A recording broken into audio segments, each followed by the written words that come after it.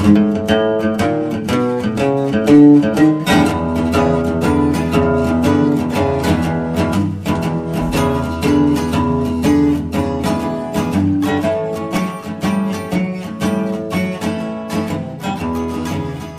to Sermon Underwear, a podcast where we explore the ideas, conversations, and stories underneath the sermons preached at First Lutheran Church in Milford, Iowa.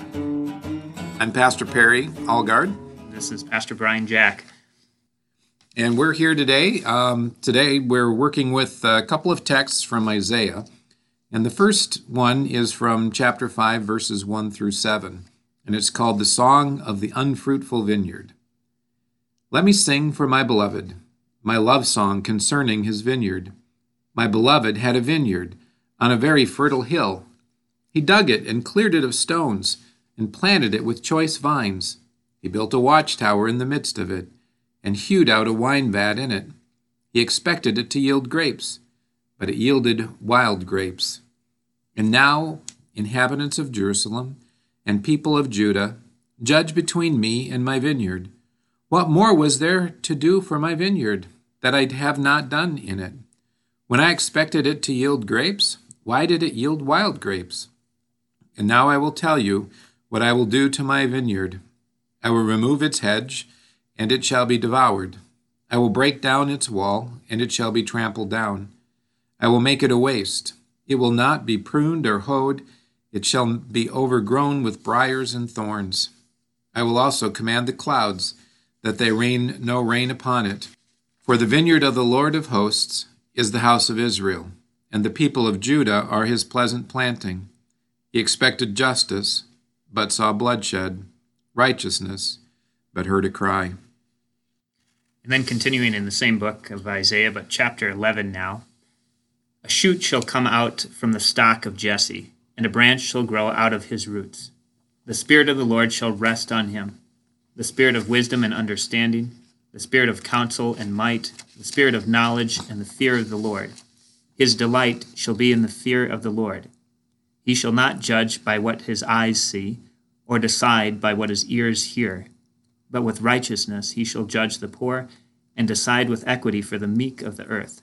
He shall strike the earth with the rod of his mouth, and with the breath of his lips he shall kill the wicked. Righteousness shall be the belt around his waist, and faithfulness the belt around his loins. Then our corresponding gospel lesson from Mark chapter 12. Then he began to speak with them in parables. A man planted a vineyard, put a fence around it, dug a pit for the winepress, and built a watchtower. Then he leased it to tenants and went to another country. When the season came, he sent a slave to the tenants to collect for them his share of the produce of the vineyard. But they seized him and beat him and sent him away empty-handed. As I look at these texts, it's interesting that verse or chapter 5, the Song of the Fruitful Vineyard, starts out as a song, a love song, and it sounds like everything is good. You know, we've got this great planting, we've got great vineyards, we've got great soil, we've taken all the rocks out, we've built a watchtower, we've got the wine vat, we've got everything ready. And then the last line says it yielded wild grapes. And then it kind of goes negative for a little while. And then our next reading in chapter 11 goes back to a positive and a hopeful aspect. And then we hit the gospel and we're back in the dumps again. So it's kind of like good and bad and good and bad. So, yeah, I've kind of, like you said, he starts off saying, I'm going to sing you a love song. And it's almost like some scholars think this would have been a really familiar song that Isaiah was singing here. But then it's kind of like he does a parody on it. It's like Weird Al before his time parodying a famous song. And so he switches talking about sweet and wonderful things, and he talks about it yielding wild grapes, or they think sour grapes. And I wanted to ask you, Perry, if in doing some brewing, you haven't done wine as far as I know, but how does wild or sour affect the process, or what happens there? I have not had the experience of running into sour grapes, but I would think that it would certainly wreck the taste of the wine. Whatever you put into it is, in a sense, going to be what comes out of it. If you put a foul tasting something in, it's going to come out foul tasting. And that one of the words that comes out of that, the phrase wild grapes, actually would be stinky. And that. Not something I want in my drink. No, not in a drink, not that we want to eat. It's just rottenness, something that's unuseful. So he's hoping for good grapes, good wine, ends up with stinky grapes, and there's not even any point in making it wine. So there's nothing to use there. Yeah. A whole lot of work gone into this vineyard, and with those sour grapes or stinky grapes, however you want to translate that, it's pretty much useless after all this work that's been put into it. Yeah. One of the lines that's interesting, it says, "I will make it a waste. It shall not be pruned or hoed. It shall be overgrown with briars and thorns." He's just given up on it. And almost the way that it appears is that he just cuts it down, says, forget this, grape plant, or grapevine, I'm just going to cut it off at the root and be done with it. And I'm not going to care for it anymore because there's no point. Yeah, and kind of the transition there at the end, explaining a little bit maybe what he's been singing about there. The Lord of hosts expected justice, but he saw bloodshed, righteousness, but heard a cry. And so it's, again, this familiar tune used in parody to speak a word of judgment here. So harsh words, and then to turn around and jump ahead to chapter 11, we start there with kind of a familiar verse or passage. Sometimes we hear it at Advent as a reading from the book of Isaiah. "A shoot shall come out of the stump of Jesse," is kind of as I've heard it there. So I was wondering if you had any insight there too. I mean, why we think of putting up Christmas trees. So looking at a stump of a tree as an Advent story, heading kind of into that season. Wondering if you can kind of give us some background on what that image is about, the stump of Jesse and a branch growing out of that. I think as we look at it, what ends up happening to Israel and Judah, so the country of God, country of the Israelites, gets laid waste, and it becomes essentially a stump where what was good and beautiful and what it could have been is gone, and all that's left is this stump. But yet out of that stump, God is saying there is hope. There will be new growth that comes and is allowed to make a difference, to provide that hope for another generation. I remember as a kid going to a farm that my grandpa had been working, and he had taken, I don't think it was just a stump, but he had taken a apple tree and had grafted on different types of apples. So it ended up being this tree that had 2 or 3 different kinds of apples in it, and had taken the roots that was part of this one tree essentially and grafted other things on. So out of that root came new and different things, which potentially could give us that idea of God saying, this stump is not dead yet, but I'm going to put some new things in it. And here's what's coming. And it's not just going to be the way it was before, but it's going to be a larger tree than what anybody had imagined. Yeah, it is kind of interesting. I think I've got that stuck in my head now, imagining what would it be like at Christmas time if I brought a stump into my house with a little shoot growing out of it as a way to think about looking for Christ coming into our lives. But there's something interesting in there, too, about the idea of kind of these grand dreams, whether it be that ancient Israel had for becoming a great kingdom in the area, or in our personal lives, too, of dreams, hopes, expectations that we have for our lives, for the lives of our family or our community, and how we sometimes see, for whatever reason, that gets cut down. All that's left that we can see of it is a stump.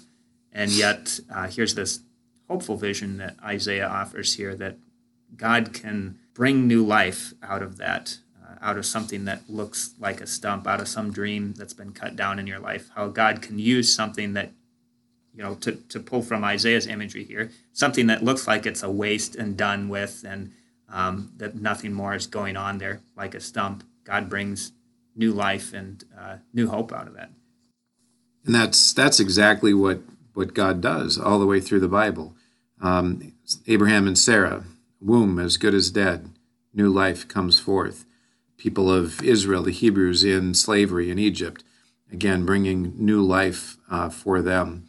And I'm drawing a blank now, but over and over again, God is a God who brings life in the face of death. And the ultimate of that is Christ at resurrection on Easter morning, taking what seems to be defeat and death and turning that into hope and new life.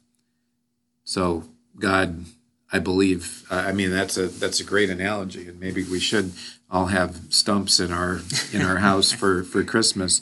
There would be a lot less needles to pick up, that's for sure. Yeah, it would cause us to think about the Christmas season in a different way too. And I was thinking when you were giving examples there too of the situation and circumstances that Christ is born into.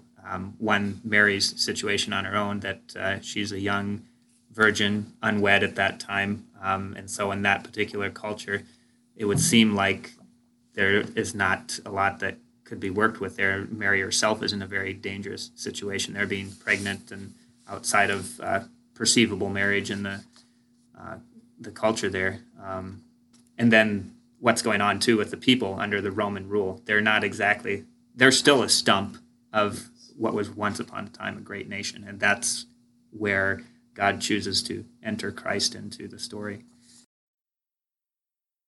This whole last week, we were at our farm, or at the acreage that we had previously lived on, and working on cleaning that up and getting rid of some of the junk in the past that's there.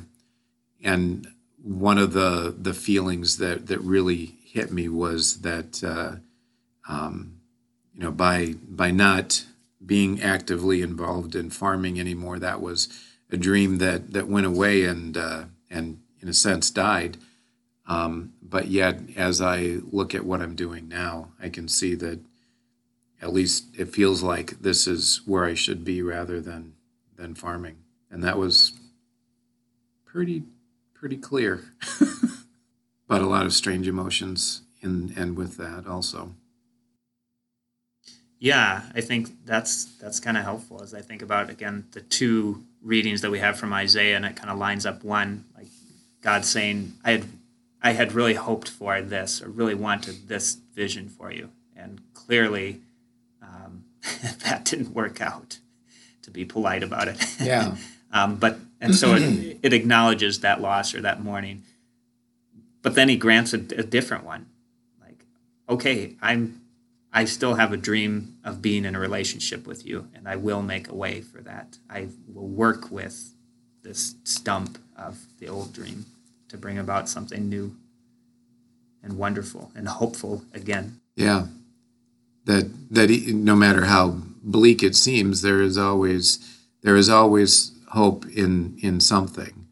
And I guess the ultimate, or is that when we face death, and that stump does provide death and an ending, with Christ there is this new hope, that new shoot that grows forth out of that, which is our life with God in the eternal kingdom, and how that does offer hope and does remind us that no matter how bleak it gets, there is always something to be looking forward to.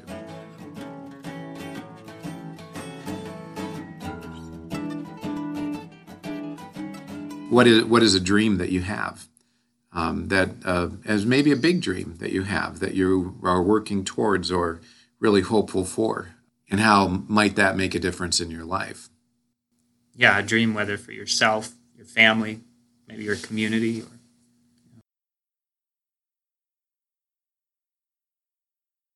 Tell about a time where something new came out of something that looked dead, that you had really given up on, but yet God took a hold of that and changed it and brought a new shoot. So there'll be no stories about Vikings football here. Well, there was hope last night, and they actually did win. So it seemed like it was a new era beginning. They didn't fail. They didn't let me down.